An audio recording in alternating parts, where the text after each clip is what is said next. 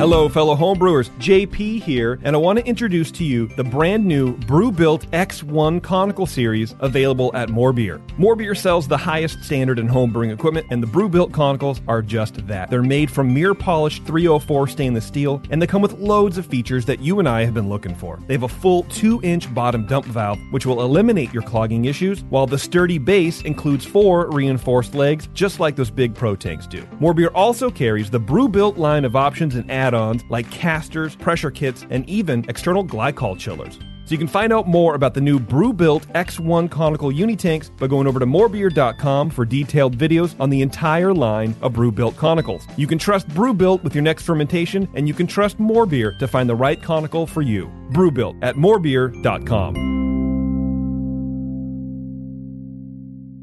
This special bonus episode of The Session was recorded on February 12th, 2020 at Sierra Nevada Brewing Company's Torpedo Room in Berkeley, California. It was part of a special series of events for Sierra Nevada during San Francisco Beer Week as part of their 40th anniversary celebrations. It features founder Ken Grossman and senior quality advisor and former professor of malting and brewing sciences at UC Davis, Charlie Bamforth.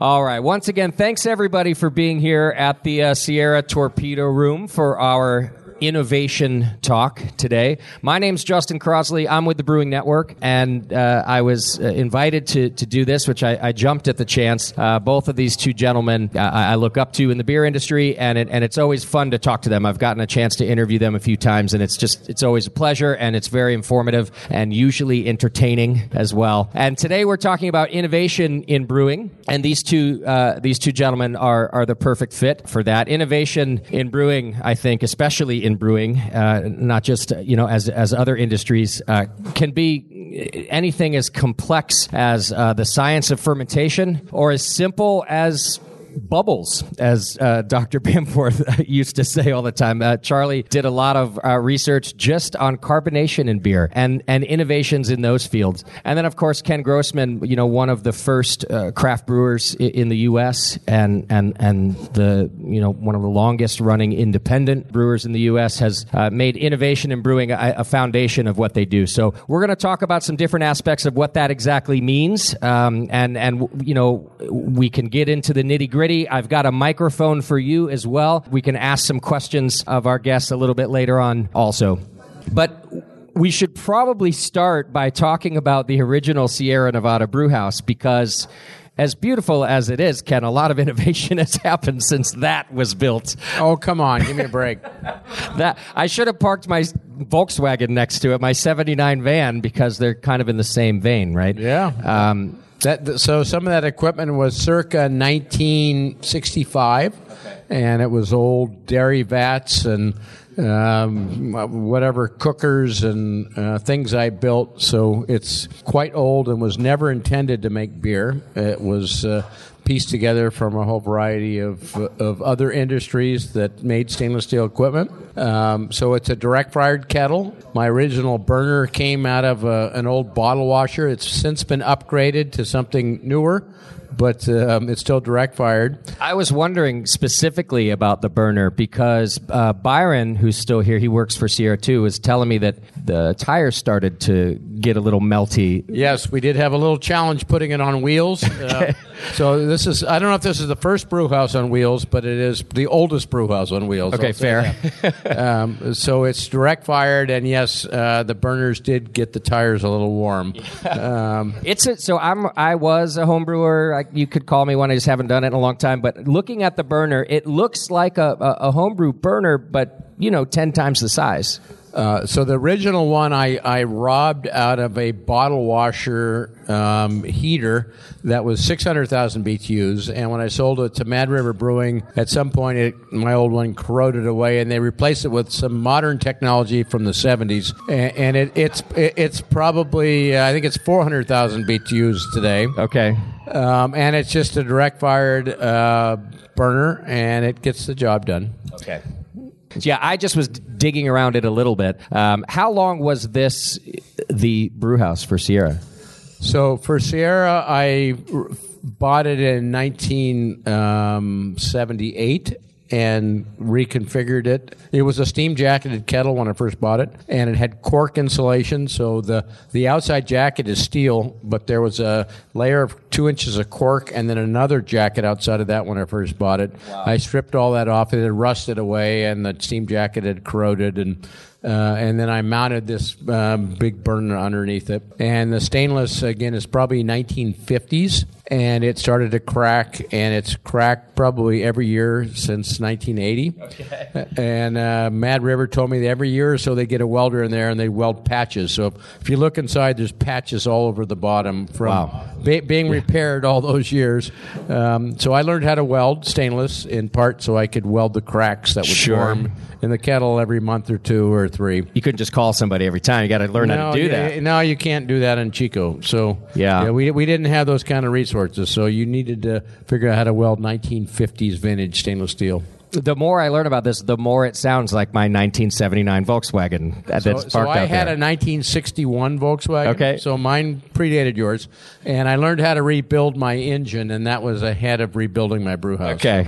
You got to start engineering somewhere. That's right. But you were not an engineer or even a professional brewer somewhere else before you started with all of this, were you? I was a hobbyist welder and studied chemistry at Butte College, our local junior college, and then moved to Chico State and studied chemistry there. But I took several years of physics, so I learned, I think, a practical aspect. And then when I started the brewery, I re-enrolled back at the junior college and they had welding classes, they had business classes, they had refrigeration. I took 2 semesters of refrigeration repair. They had business classes and electrical wiring. So I took all those sort of trades in order to learn how to, I thought, what skills I needed to make a brewery. Your whole plan was to make a brewery.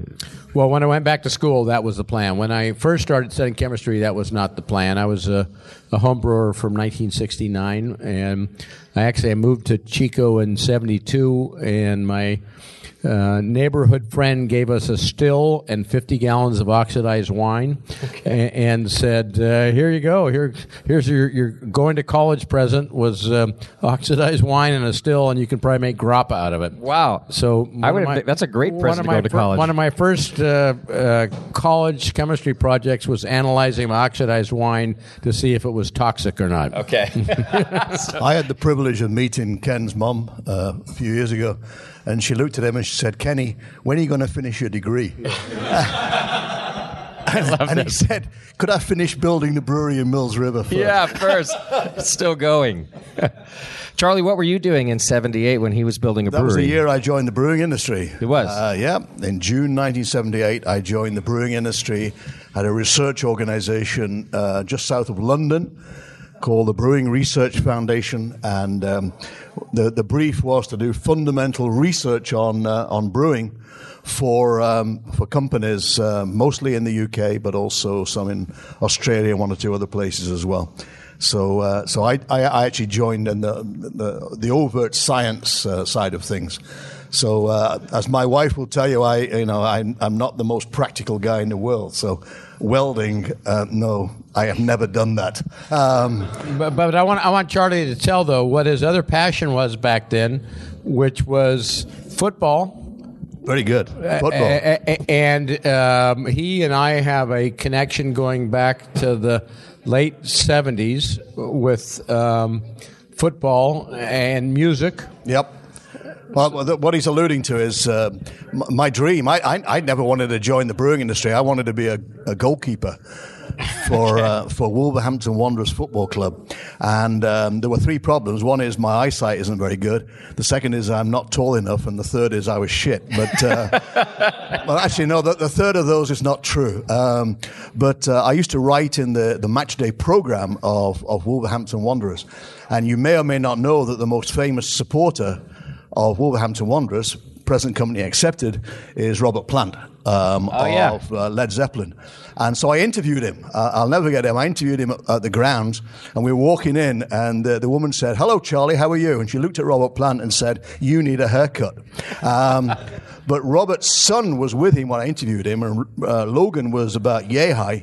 But these days, he owns the Beavertown Brewery in London, right, and brews some great hoppy beers. But I was mentioning this to Ken some while ago, and he said, well, you were in the studio. Yeah. So I was with Robert Plant when we recorded A Whole Lot of Love. Were you really? Back in 1968 or 9, whenever that record was recorded. Okay. One of my elementary school buddies' mom's boyfriend owned the recording studio.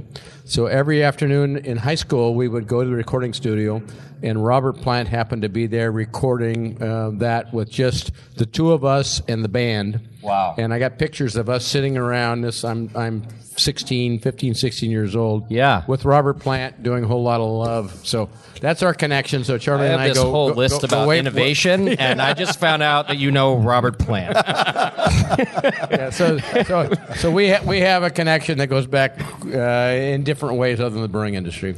That's and I very know cool. Logan as well. So Yeah, good guy as well. Makes great hoppy beers. He does. The very first time, I was saying to somebody earlier on today, the very first time I met Ken, when I first came to UC Davis in 1999, I went up to see Ken, and it's in his book, so it must be right. The very first thing Ken said to me, Charlie, what do you think of electron spin resonance spectroscopy? I said, Ken, I can't even spell that. I certainly wouldn't buy it, but he did do. And then we went to the bar, and he presented me all the beers that he was brewing. And I said, Ken, you know, your beers are about as hoppy as I can take them. And he said, 25 years ago, I was brewing in a bucket, and now I'm brewing hundreds of thousands of barrels every year. Can I leave it alone? I said, go for it. Yeah. It's going to work. Yeah, it's going to work. And I'm not sure where I was going with that. But, Can you tell me what this device is in layman's terms that I can understand? What device is that? You don't know either, do you? I can't say it again, or I would. Electron spin resonance spectroscopy. What does it measure? It measures free radicals. Yeah, you got to remember that, and this is one of these are the things that really promote staling of beer. They ultimately promote staling of beer. And in fact, the first people to show that, and this comes back to your theme of innovation, Thank you. was a guy called Roy Parsons and I at working for Bass in the mid-'80s. Now, Roy had two lives. One is he was a scientist working for me, and the other one, he was a sex therapist. Those are two lives. Yeah, and he had them side by side and on the same telephone. But anyway, and we worked together on this, and we were the first people really to point out that these radical forms of oxygen are responsible for staling. And in fact, we reported it at the Brewing Congress of the Americas in St. Louis in 1984. Okay. And we used very simple test tube chemistry, but out of that came electron spin resonance, which measures these things that we were talking about. So I see.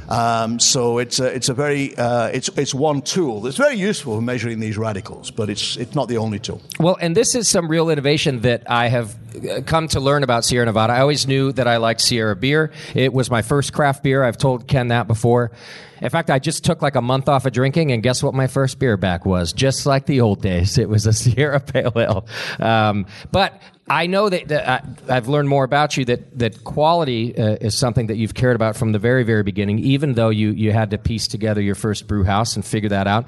And sometimes when I talk to brewers about you, I was speaking to somebody recently who was talking about you young brewers out there who don't, have a lab or spend money, or worse, when you make comments like, well, I don't have to have that device or that lab because I sell every drop of beer that I make.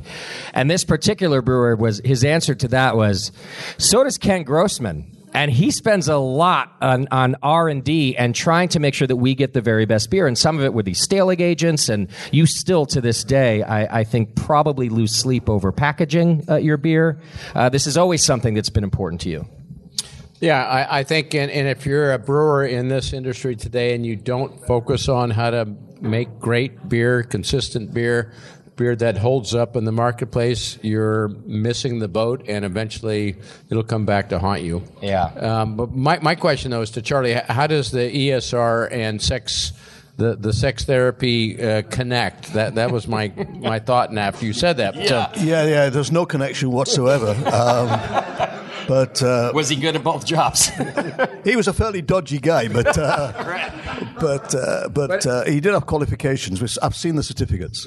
But anyway, to be serious, I think as a brewer in this era, I mean, there's 8,000 brewers in this country. Yeah. There's a lot of great beer being brewed today, and I'm don't want to detract from anybody, but Sure. There's a lot of knowledge and science and little details that all of us should pay attention to in order to make sure that we do deliver that consistent, high quality, reproducible product to the consumer, because I think that's where it's at. And we can do damage to our consumers as an aggregate of what beer is and what beer should be if you have really bad experiences. And there's plenty of bad beer out there too. So. Yeah, when I mentioned earlier on that I joined the Brewing Research Foundation, and the remit there was to do research for everybody who were member companies, but really it was doing research for everybody. And a lot of our focus was on things like safety and wholesomeness. And the issue, whether it's a safety issue, a wholesomeness issue, or a quality issue, is everybody's in it together, and if somebody falls short, the whole beer world gets a bad rap. Yeah. And it's so important that the world of brewing is populated by conscientious people, and people who really want to do it right, and who have got attention to detail, and nobody has more attention to detail than these guys, I can tell you. Sure. Because you just got to go to Chico or go to Mills River and look at the investment that's gone in there. Not in everything, but including in research and quality systems and so on. And everybody should have that mindset. Yeah. Because if somebody falls short and lets the side down, then it'd be very easy for the whole thing to unravel. And just to maybe put a finer point or a different point on that too, and I didn't mean to say that these brewers aren't even making good beer. I think it's also important that you just don't rest on your laurels. In other words, I think that Ken was making beer correctly 20 years ago also, but correctly keeps moving. That's a moving target. It's a changing as we innovate, as equipment becomes different. And so I also think that it's important if you're brewing good beer now, you don't just stop. You don't just stop learning, and then that's something I think you've never done. Yeah, and I think that's a sentiment I try to infuse into all the people who work for me, is that there's always room for improvement, and technology's improved dramatically. When I first started bottling beer 40 years ago, the standard for the industry was if you get under 1 milliliter of air in a bottle, you're doing pretty good at packaging. I mean, today that would be horrible. Really? I mean, I don't know. I've done the math, but it's been a long time ago. But 1 milliliter today is hundreds of parts per billion of O2, and we try to get down into the 20, 30, 40 parts per billion of O2. Wow. So, I mean, it's a factor of 10 or 20 or more. That used to be the acceptable standard, but things like that do matter. So beer stability is highly impacted by oxygen in packaging.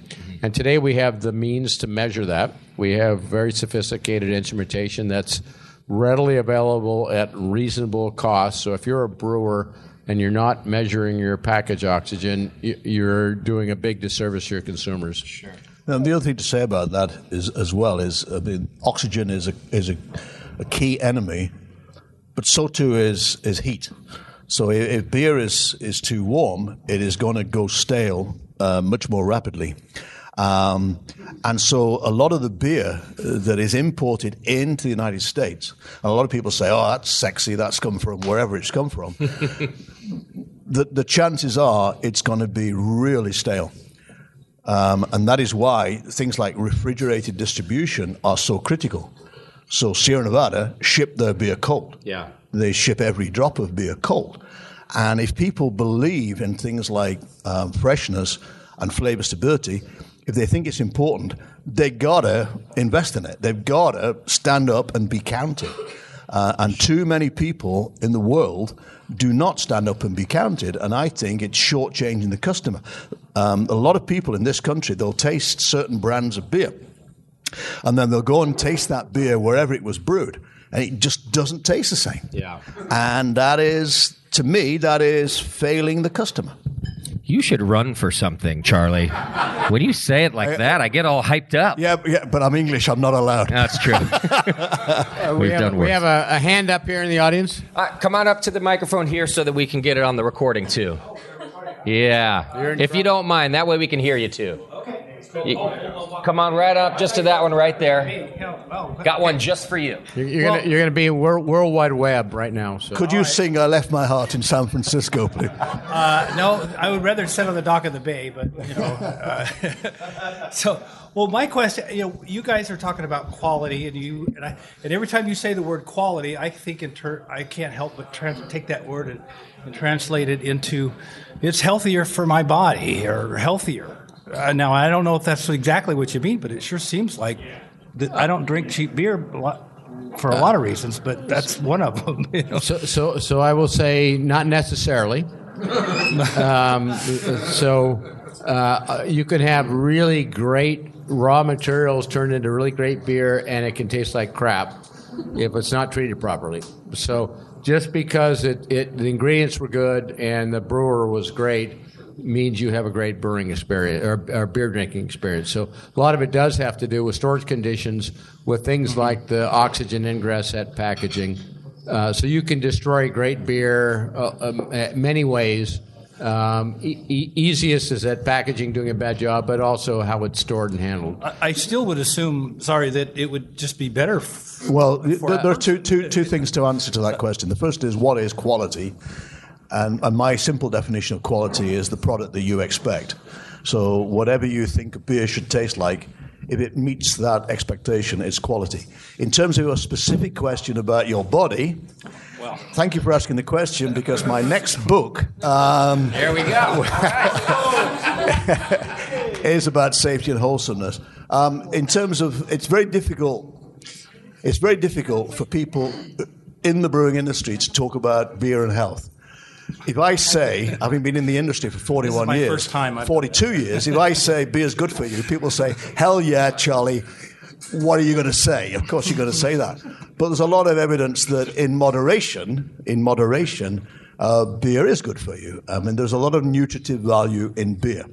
And the alcohol itself cuts down the risk of your arteries clogging. However, brewers can't promote beer on a health kick, unfortunately. And in fact, I've just received some old images from England for this book, and these from the old Brewers Society in England, which is the equivalent of the Brewers Association in the States, which actually markets beer on a health kick. Vitamin B.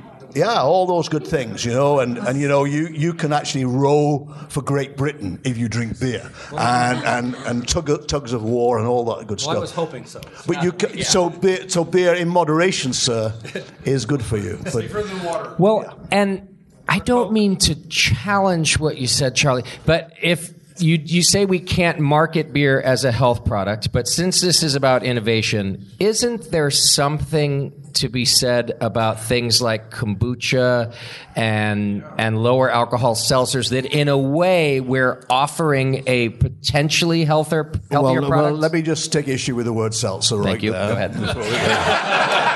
Don't ever challenge Charlie. Go ahead. We're talking about beer here. I don't think brewers have got any business doing seltzers. Okay. Lower alcohol. Because alcohol calories, it's in proportion. So a lower alcohol beer, and so that's, if you think of the beers that I grew up on in the UK, 3.5-4% alcohol by volume, not only very drinkable but lower in calories. But a lot of nutritional value, fiber, antioxidants, B vitamins, and so on in beer. Kombucha, these are wholesome products that I personally believe are adult products.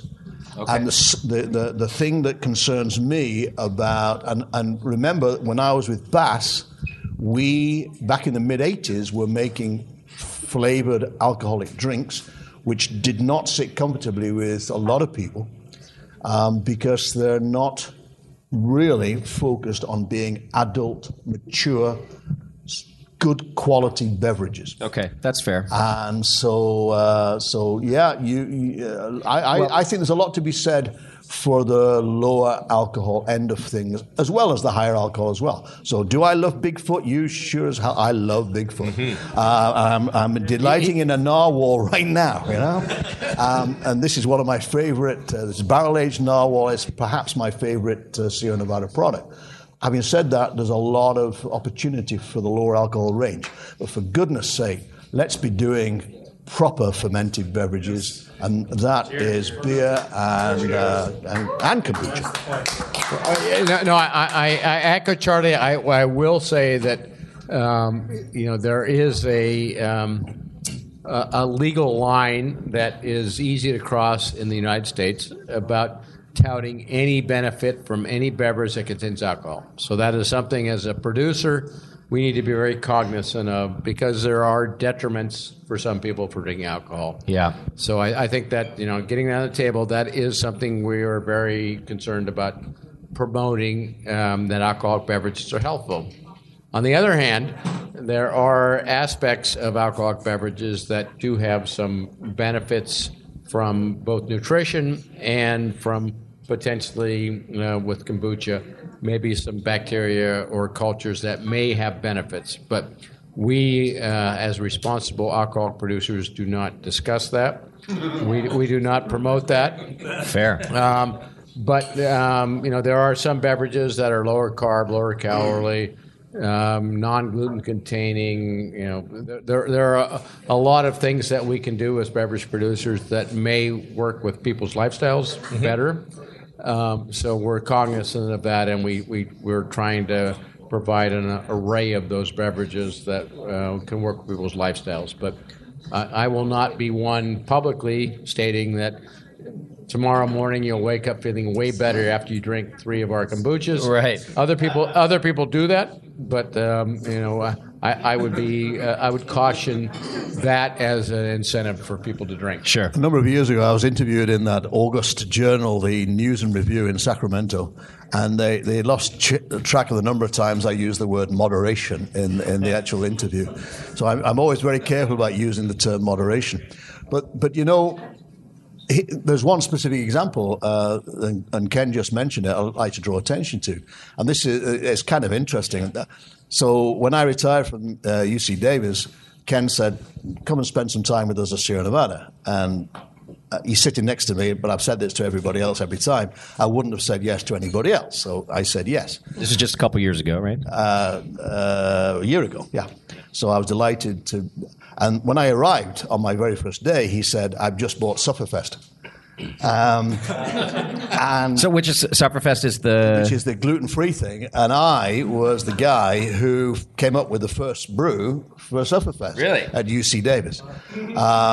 So that there's a beautiful symmetry there, and so we helped Caitlin Landsberg Rooney come up with her first recipes for Sufferfest. So there's some wonderful beers out there. Brewers can't promote overtly, and you can't call a beer gluten-free if it's made out of malted barley. You just can't do it. But brewers put a lot of effort into making sure that it is drastically reduced in gluten, so people can these days enjoy a product which tastes like a beer that they want to taste. Sure. Even if they are trying to avoid gluten.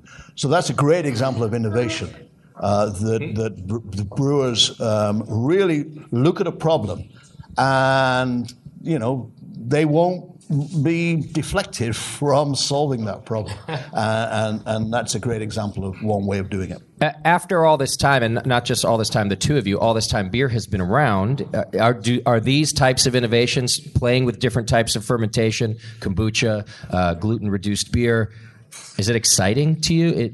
You know what I mean? It's kind of like back to you're challenged again to get something to market that's not great yet? For me, very much so. So as a person who's, and we have some people from the Saki plant right across the road over here. So as a person interested in fermenting almost everything, I made sake back in 1970. I don't remember what year, but in the early 70s. Okay. My mentor made sake back in the late 60s. I like fermenting things. I like the whole process, the understanding of the biology, the chemistry. And so for me, our kombucha project was very exciting. Cool. And very challenging, and something that our team did an amazing job of approaching, attacking, solving, and coming up with a product that I think is amazing and really quite drinkable. Mm-hmm. So for me, yeah, it still keeps the enthusiasm towards. I'm a brewer. Yeah. And brewing kombucha is still brewing, and it's a variant of that's got a lot of technical challenges and process challenges and all the other challenges I tackled as a brewer. So I think it's great. Sure. And I'm with Charlie, just making an alcoholic beverage that has flavoring and selling as an alternative. It doesn't really solve all those kinds of challenges that I have loved to face as a brewer, where you're looking at biology and chemistry and flavor and process and there's a lot of things as a brewer. If you master your art, it's rewarding but really hard. Mm-hmm. I think some of the other approaches people are taking are simple and not nearly as taxing as a brewer who sort of masters their art. Yeah. So to me, I think it's great, and I'm open-minded at this point. I didn't, maybe 20 years ago, you asked me that same question, I would say, no, I'm just making beer. Yeah. But today it's like, yeah, no, I think I'm going to push the boundaries and make interesting things. It's very interesting that I was with Bass in the mid-'80s, so I was a research manager. And I was responsible for new product development. I was responsible for troubleshooting issues and so on. And the golden edict in Bass at the time was make it bright. Everything had to be brilliantly bright. We spent a lot of time on how to clarify cask condition ales, how to make sure the fining materials were working, and how to make sure our bottle conditioned beers, when you poured them out, the yeast stayed in the bottle and so on. I would never have predicted we come to 2020 and there's cloudy beers. You think wasted 5 years of your life, Charlie. No, I didn't. So I came in here tonight, and the manager of the bar here said to me, "What would you like?" I said, "I'd like a hazy little thing, please." Yeah. Because the flavor is fantastic. And to Charlie's comment, though, it is way harder than making clear beer.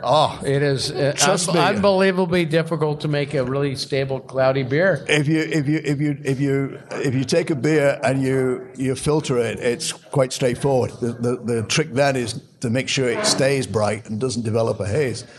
But to have a hazy product and the haze stays in suspension, that is a challenge. Let me tell you, that is a challenge. Not a yeast bomb. But and the answer is not sort of by putting in bucket loads of starch or anything like that. So I never would have predicted it, and Ken's sitting next to me, so I will say it. My personal preference, and beer drinking is a personal preference. I like my beers bright, but I did ask for a hazy little thing because the flavor is fantastic. It's just fantastic. There's a hand up here. While you come up, I just want to ask Ken real quick because I think it could be a quick answer. Was the first pale ale, were they brilliantly clear? Was your Sierra Pale Ale brilliantly clear in the beginning? Absolutely not. It wasn't, right? I mean, certainly, when I started, at the Brewing Network, I could always, you could tell a homebrew from a pro brew back then because almost all homebrew was kind of hazy. Not like it is now. It's a different kind of haze, right? But I also a lot of craft beer even 15 years ago, so I was curious about yours. Yeah. So 1981, I was buying malt from Bauer Schweitzer Malting in San Francisco. and they had a fully modified pale malt that was going to Anchor, New Albion, and I have no idea where else. But I'm sure they were selling in other places. But it made pretty clear beer without anything. We weren't doing filtering. We weren't doing anything. Got it. And then they went out of business, I think, in '82. And I started buying malt from Great Western Malting in Los Angeles. And good malters, I'm not complaining. But as soon as we switched, our beers were really hazy. I see.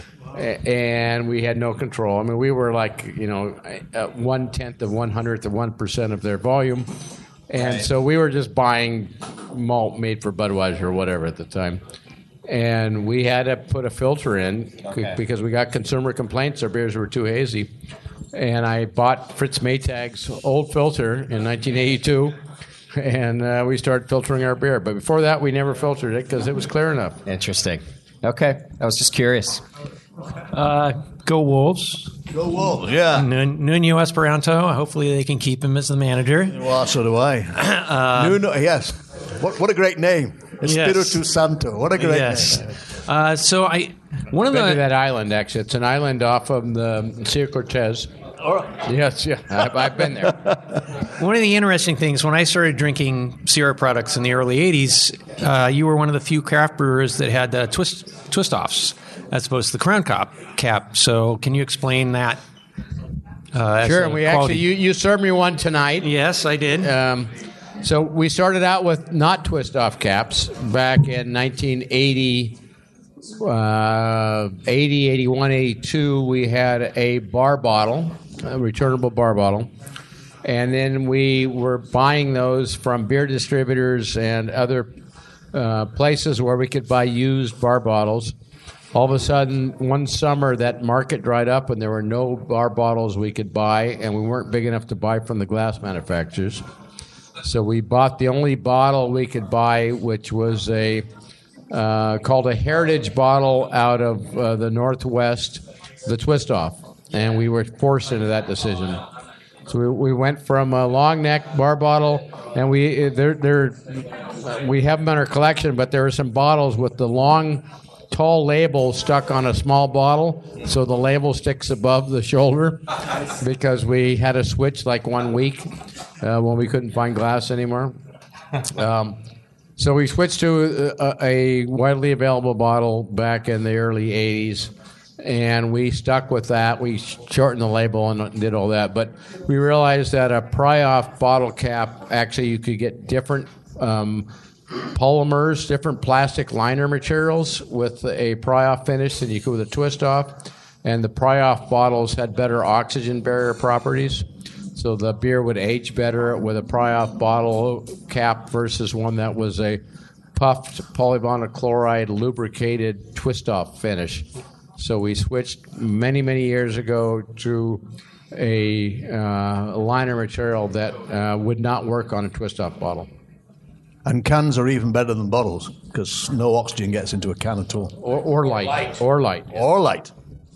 What about during the packaging process? Are cans better than bottles during that process too? Or is that one a little tricky? Not necessarily. So if you have a really good bottle line and a really good can line, you could get down into the 20 to 50 ppb range. Okay. And both technologies. So if you manage it right, you can get the same initial oxygen pickup into the package.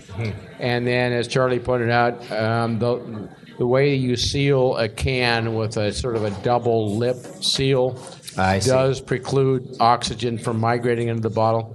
And it's this is sort of high technology, but if you studied chemistry at some point, Dalton's law of partial pressures. So if you've got oxygen outside and no oxygen inside, Charlie's going to probably correct me.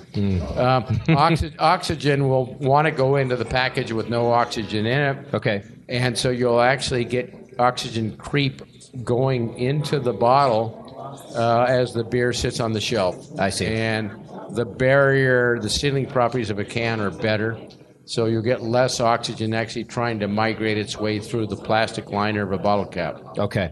So a can will resist that oxygen ingress better than a bottle. And I noticed that you you still like to do a mix of cans and bottles.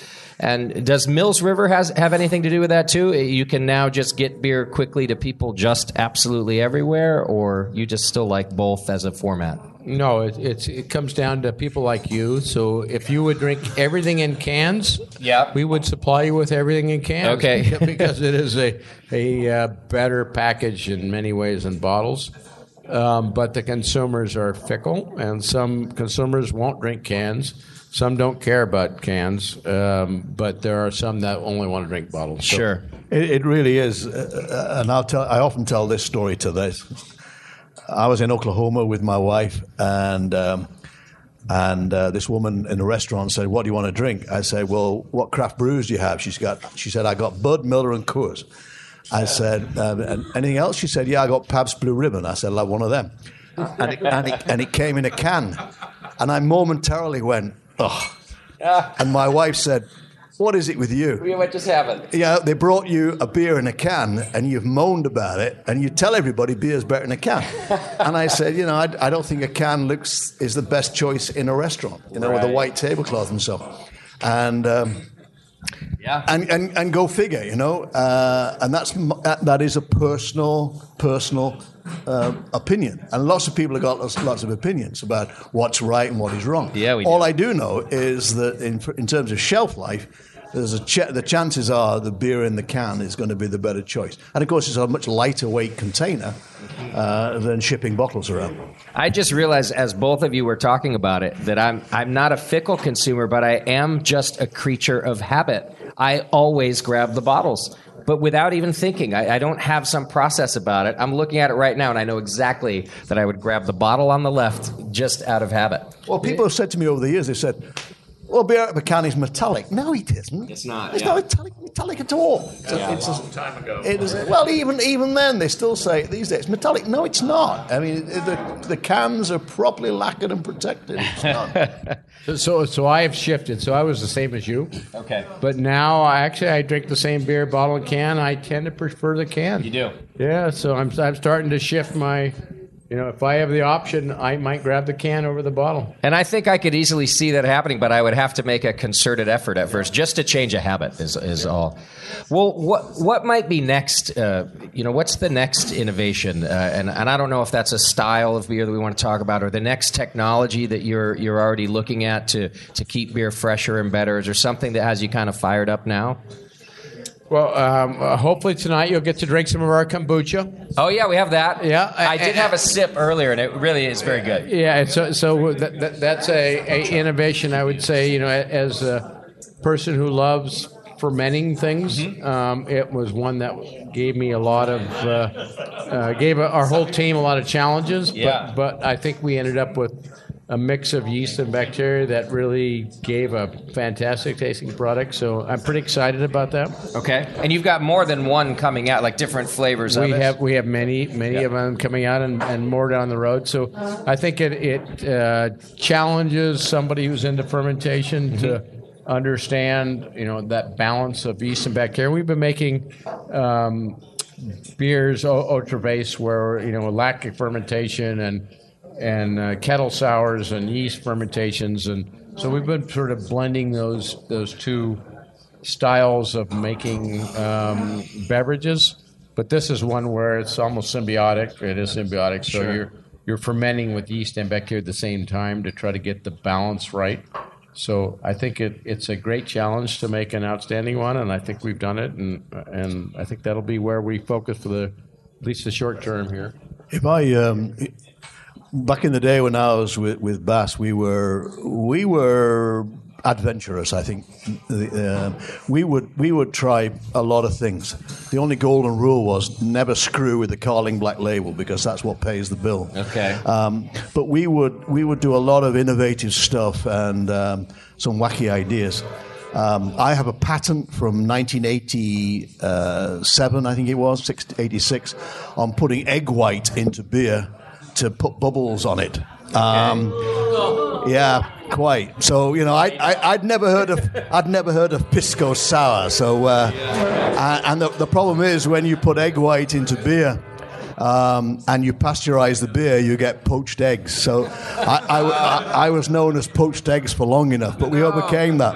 But the point I'm making is this, that there's all sorts of, not exactly wacky, but there's all sorts of research that people do. And am I going to say this? Yes, I'll say this, because I'm not sure they're in the audience tonight. But we published a paper in Nature Biotechnology, you can't do better than that, on a genetically modified yeast producing hop aroma with people from UC Berkeley. Wow. So there is a lot of innovation potentially there. The question is, do you use it or not? And I think brewers, the best brewers are the ones who are wise in choosing what is and what is not something that they are prepared to do. And what I have learned from my time as senior quality advisor to Sierra Nevada is Ken and the team, they want to do things right. And if there's a traditional way of doing things, that is the way to go. And I think they're well advised in that respect. So I think something like kombucha is innovative, but it is historic. I mean, I don't know how long it's been around, but it's been around for thousands of years. So what they've done there is perfect the production of a consistent product, an alcoholic kombucha, by applying tradition and doing it well. And I think that is the message that I would give to all brewing companies, to not go for wacky solutions, but to tread carefully and advance and apply technology with an eye to doing it right. In this sense, you're still fermenting. You're not reinventing the wheel here. You're using the same principles of fermentation. I think so. To try on something else. Yeah. I think so. I think that is the approach that brewers should use. And the bottom line every time is this responsible, and is this a quality proposition? That is what it's all about. Sure. Have you had to put in new facilities to do this, or is it using the same? I was just wondering about that. So is it the same brew house, the same tanks, the same? We can share the things that are not concerning about contaminating, but all new bright beer tanks, new centrifuge, new packaging lines, all that dedicated, because we do not want to have all the cultures we're using kombucha get into the brewery. Yeah. I don't think they only want to produce kombucha. And there are some brewers who have tried it, and that's all they can produce anymore. So, if we have questions, come on up. Yeah. Every time Charlie says something, I have a question. So just now, are you trying to say that the brewing industry or the food industry has an ethical standard or ethical position to be careful about genetic engineering for products? No, I'm not saying that. I'm saying that people have to enter into things wisely. Yeah. I mean, we had, when I was research manager for BASS in the mid-'80s, I had two molecular biologists working on gene technology. BASS actually started an entire subsidiary company on making blood serum albumin out of surplus brewing yeast. And that company still exists. Somebody else owns it. And to the best of my knowledge, in 40 years, they've not actually sold any product. But there are some genetic yeast going on. There's a lot of, there are. This might explode in the next 10 years. Don't get me wrong. The very first guy, when I was director of research at the BRF International, we had a guy called John Hammond, who was not the same one that actually was in Jurassic Park, but another one. But he actually genetically modified a yeast, and it was approved for use in the UK. And it was a yeast. It was a yeast that actually produced an enzyme to break down the dextrins in the beer, so you can make a low carb beer using it. But you can do a low carb beer in other ways. You don't need to use a genetically modified yeast. So my point is this. Personally, me, Charlie Bamforth, I'm not scared of genetically modified organisms. And And, you know, I think insulin produced by genetically modified organisms is a damn good thing. Mm-hmm. But do you need GMOs to actually make beer? And the answer is no. No. We don't need the perfect tomato in the world. Unless there is some unique advantage to doing it, I think brewers should tread carefully. All right, sorry to get philosophical. It's all right. Let me ask you a silly question. When you're drinking the hazy out of a can, do you still need to pour with vigor? Even more so, do you need to pour with vigor. All right, now, I'm sorry. Now, I have a real technical question. Can I ask about stratification? So, in the fermentation and blending process, is not thermal stratification, but yeast or other culture? Is it how do you improve quality and consistency, and make sure that you don't have layers in tanks and during the fermentation and during the pre-packaging process? I will speak to that after we're done. Okay, sorry. I'll come talk to you. That may be a longer talk, and I need to go to the restroom. So Fair enough. Does anybody else have any questions for these two gentlemen? Yeah, come on up. So this is for all three of you, but so when you're at the end of the day, maybe a hard day, good day, what is the beer that you choose to drink at the end of the day? Okay. So I am a creature of habit, but I do shift from time to time. So I stick with that one for a while, and then I move to another one. It had been for the longest time Drake's 1500. Good beer. It's almost always a pale ale. Yeah. I know it sounds ridiculous because I'm sitting up here. It has now shifted back to Sierra Pale Ale. Nice. Okay. And in fact, even when I took my month off, I had a 6-pack of the Sierra Pale Ale in my fridge the whole time, and I just said hi to it every day. And then when I was ready to go back, I didn't go buy the craziest beer. I didn't go buy, I didn't wait for something that I had younger. I just wanted a nice Sierra Pale Ale. I like it. Very nice. So now I'm back on that kick. Yeah. That's after a month of free no beer? Yes. Okay. I do most of my shopping at Safeway, close to where I live. And his wife actually does. My wife does it. But no. If I want beer, I got to go and buy it. So what's on the list? And so the selection there is relatively limited. Okay. So the chances are, if you look in my refrigerator, you're going to find Torpedo. Okay. Oh yeah. And but if I'm lucky there, or do I want to go a little bit further, as Ken knows, it will be Sierra Nevada Optimum. Okay. So then, what you said at the beginning of this talk, when he was at your hop threshold, you've shifted. I'm afraid Ken might not like to hear this, but Sierra Nevada Pale Ale is not hoppy enough for me. Oh no! And I will finish it. Considering Charlie and I are both drinking a barrel-aged Narwhal right now. That's Here what we I'm go. drinking right now. Let me tell you a story about this. I was doing a beer dinner. Charlie, I have to go to the bathroom. All right. You go to the bathroom. I'll talk. I'll wait for you. I was doing a beer dinner, and actually, if you go onto YouTube, you can find me doing exactly the same thing. I was in London, and I said, "Can we have a break?" And they said, "No, go away." I was doing a beer dinner, and it was in Davis, and there were 4 courses. The 4th course was a chocolate dessert with a barrel-aged narwhal. And I started talking about it, and somebody in the audience said, "Charlie, shut up and let us just enjoy this." Very nice. Nicely done. So barrel-aged narwhal is but they don't sell it in Safeway in Davis. Right. Very nice.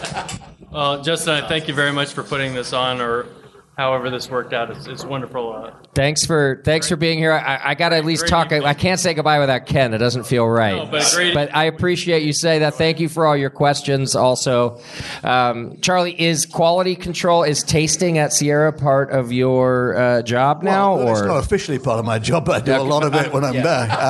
What's your job? What is my job? Good question. What do you do for Sierra? So my title is Senior Quality Advisor. So That's the title. that is the title, Senior Quality Advisor. So I'll never forget when, and I hope he's going to come back in a minute so he can hear me say it. Yeah. So when Ken first said to me, "Come and spend time, come and do some work with us," I said, Ken, what can I tell you guys about quality? You know, what is there that I can tell you?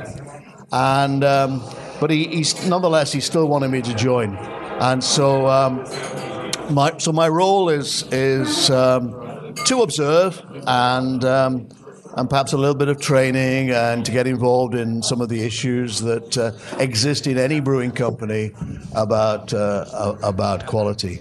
You know, I've been in the industry 41 years, and I've said this so many times, and I've said it in your studio. Let me tell you, the very first time I ever went on his radio show, it was in his house. It wasn't my house. It was in his home, and there was a motorbike. And he thought inside, I was the biggest white trash he'd ever met in his there life. was a motorbike. It wasn't inside. It was inside the front door. And I looked at him and I said, "You're not married then?" And he said, "Brilliant! How do you know that?" Yeah. But anyway, I now live in a motorhome. I've been on his show, and I've been all over the world, and I've been in the brew industry. It'll be 42 years this year, and I'm going to say it now in front of him because I said it behind his back countless times. But this is the most impressive guy that I've ever met in the brewing industry, and that's why I work with Sierra Nevada. Hear, hear. Hear, hear. Thanks, Charlie. Thanks, Charlie. Now that I've had a chance to refresh, so I'm good. So anyway, I've known Charlie now since I think the first week or month that he started at UC Davis, and I knew his predecessor, Michael Lewis, for 25 years. I don't know. I met him back in the mid-'70s when I was a home brewer. UC Davis has been a resource for us all these years. Having a brewing program in Northern California has been an amazing thing for the American brewing scene. They have really set the standard and have offered so much education for brewers in America. There's dozens and dozens of schools now that claim to produce brewers or have brewing certificates, but having people like Charlie Bamforth able to be supporting the brewing industry in America has done so much to raise the bar and to allow the U.S. to be now the brewing mecca of the world. That I have nothing but fantastic things to say about Charlie. He's been a super resource for us. We challenge him now. His challenge is how to make hazy beer. And not that many years ago it was how to not make hazy beer. But I think the level of science that having a brewing university in America and in California brings to raising the bar for the brewing industry is something we can't overlook. And I think that now America is the brewing capital of the world. I mean, we really set the standard for how to make great beer, how to make innovative beer, how to sort of push that boundary. And Charlie's been a big part of that over the years. So I'm privileged and honored to be able to have Charlie as a resource to help us. So anyway, thanks, Charlie. And yes, thank you, Charlie. And I hope the Brits give you hell for leaving and bringing it all to here when you go back there. You know. Another question here. Hello, I have a quick question about cans. I love cans; they're great. You can take them to the beach and all. Yep. Is the rise of cans more of a change in perception, or is it a change in the actual physical lining of the can that preserves the beer, or is it just a market perception that canned beer is okay now? That's a good question, and it's multifaceted. So, sort of the bad part of cans, probably at least for the astute consumer, was that cans used to be lined with bisphenol A epoxy liner, and there was a lot in the news about BPA being a bad thing, and that cans were containing potential carcinogenic compounds. So beer cans no longer have BPA, and we were one of the early adopters of non-BPA lined cans. Not that any liner is perfect, and even bottle cap liners are not perfect. So if you were to buy a modern bottle cap liner, even the best of the class, it would have some plastic in it, which has plasticizers and other things that maybe permeable to oxygen. So there's no perfect solution to a bottle closure. The new liners, again, are free of some of the concerns of bisphenol A. I think overall they're a lightweight, easily recyclable, probably preferable package long-term compared to glass. Glass bottles have, they're great until they break or have fractures or have finish problems that they leak, and there's all sorts of problems with bottles. So I think cans are a likely future package for craft beer and for beer in general that will probably grow, and there's reasons why.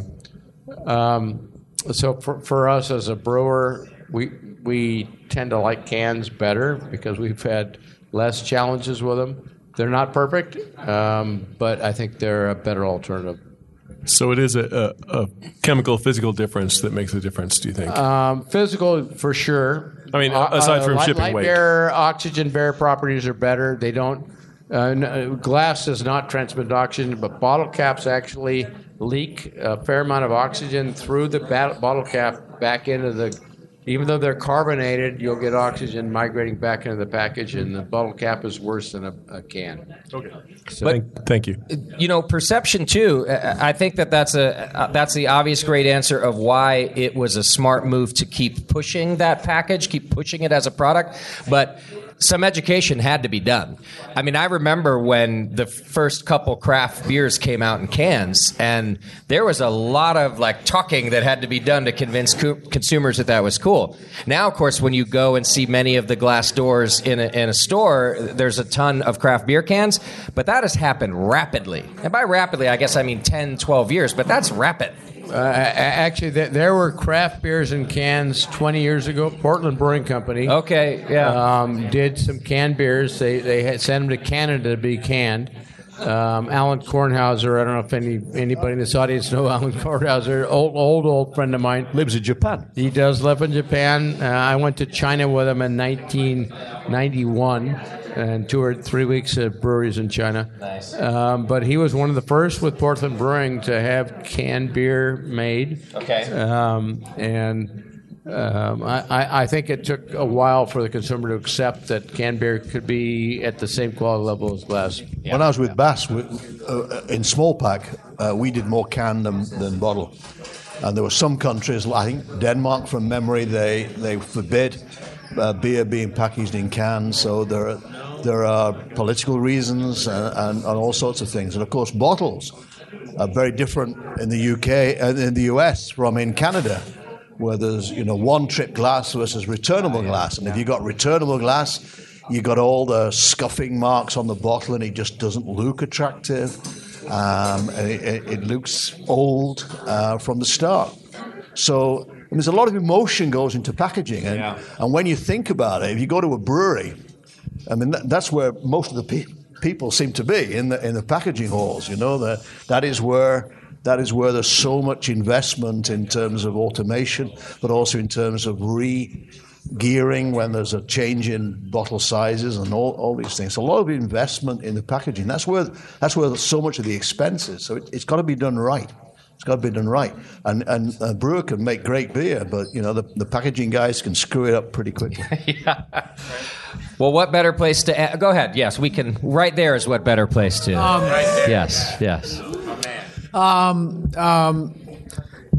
We talked earlier about I'm from sake making, and 40 years almost 30 years. When you started and now, how more the taste wise, I don't know technical area, that the scientific area, but how different we are. But we still consider to be sake and beer is a similar package. In your perspective or in your memory, that how the 30 years ago your taste you were experiencing, and now, how does it change? And how typically really describe that the lifestyle, everything, packaging, everything is, it's a relevant area.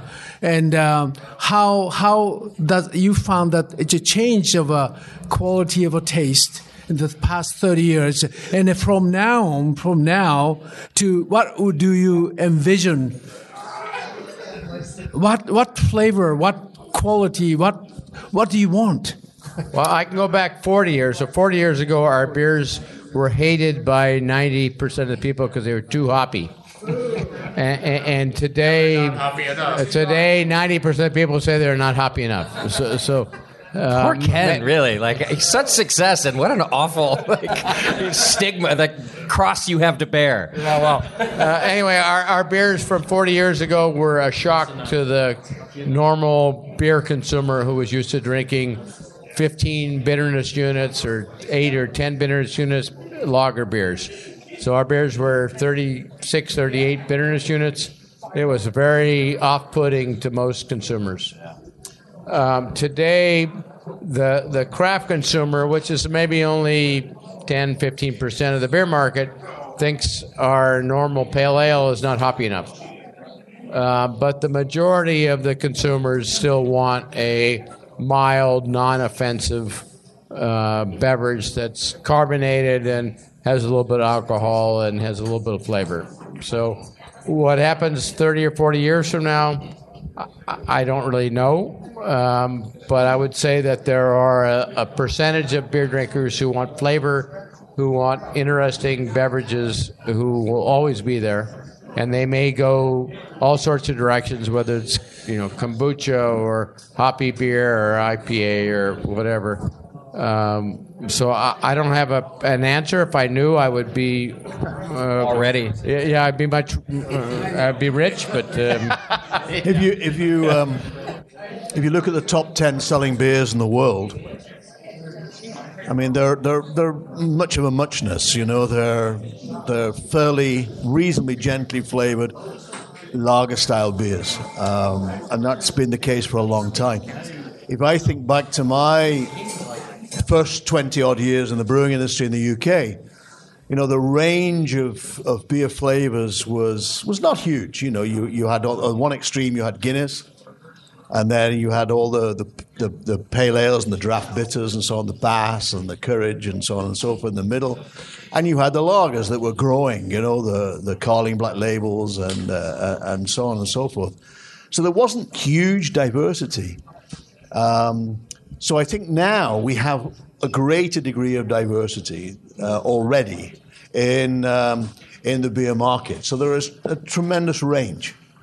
What I worry about is everything seemed to err in the direction of higher alcohol. I was talking in El Dorado Hills some while ago at a place, and I looked. It was in a pizza place, and they said, "What do you want to drink?" And I looked at the beer list, and there was nothing less than 6.5% alcohol. And I was driving to the other side of Sacramento afterwards. I said, "I don't want that," So what I hope was going to happen is that there is going to be a full range to choose from the threes, mid threes, fours, right the way through to the Bigfoots. Long may that be celebrated. But it's going to be an absence of gimmicks. The last thing in the world that I like is gimmicks and stupidity and putting wacky things into beer, bizarre ingredients in beer. So what I'm hoping is that the brewers will continue to celebrate the rich diversity that is possible from the wholesome materials that they're used to using. I think there's a lot of evidence that that's probably exactly what's going to happen. If between post-Prohibition and now, we've mostly been dominated by industrial lager and light lager, and only in the last 20 years, 30 years, 40 years. But no, because even for the first, 10 or 20, you were still too hoppy or too this or too that. So only in the last recent amount of time are we becoming, I was thinking about it during your question, more sophisticated. So it's not just that our our palate changes or that we want the next big thing. I don't think that's the only thing that's happening. I think we've actually just become a little more sophisticated the more we learn about fermentation and beer, and from our brewmasters, like us consumers, learn too. So I think, Charlie, you're going to get what you ask for. Thank you. Thank you all for being here. Thank you to Ken Grossman and Charlie Bamforth. The Sierra Nevada team, thank you, Danielle, for having me so much. I appreciate it. And Brian, thanks everyone for being here. So cheers. Have another beer. Be safe tonight.